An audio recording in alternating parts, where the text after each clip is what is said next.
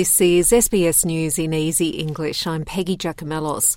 Foreign Minister Penny Wong acknowledged that a path to peace is challenging but vital for all civilians in Gaza.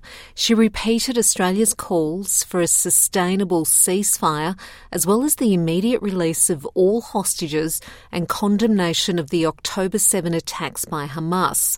She says it's clear from speaking to civilians in Gaza that the conflict is weighing heavily on everyone and called for a need to implement a two-state solution.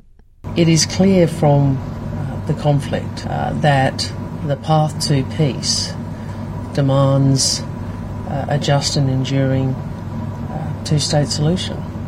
It demands the recognition of Palestinians' aspirations for statehood, and it demands security for Israelis.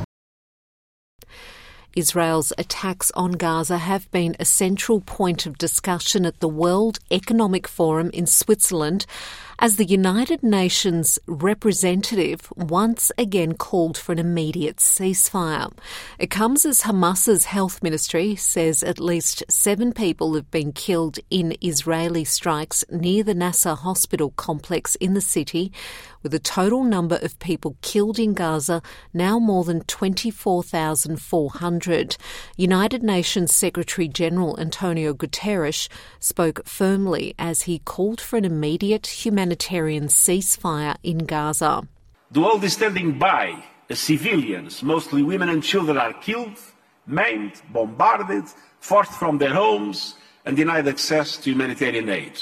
I repeat my call for an immediate humanitarian ceasefire in Gaza and a process that leads to sustained peace for Israelis and Palestinians based on a two-state solution. That is the only way to stem the suffering and prevent a spillover that could send the entire region up in flames. United Nations Special Envoy to Syria, Geir Pedersen, repeated those calls. But the question is, can the Israelis be contained? So I think for this to happen, we need a quick end to the war in Gaza. We need humanitarian assistance, and then we need to develop a strategy that is not only, and I know this is a tall order, but a strategy that do not only include Israel, Palestine, but the broader region. Rental stress is affecting residents in almost half of Australian suburbs. Property research group Suburb Trends, in its rental pain index for January, found 12 suburbs have a maximum score of 100.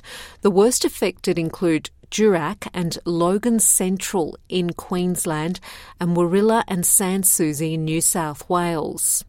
Britain's Princess of Wales has undergone successful planned abdominal surgery and will be in hospital for up to 2 weeks.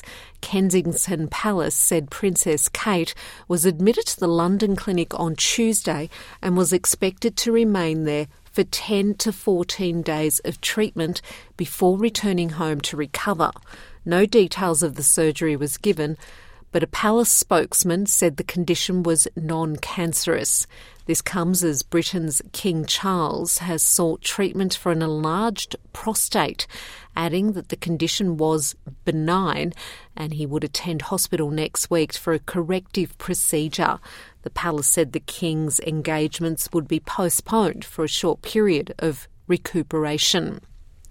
In tennis, Stefanos Tsitsipas has defeated Australian Jordan Thompson to advance to the third round of the Australian Open.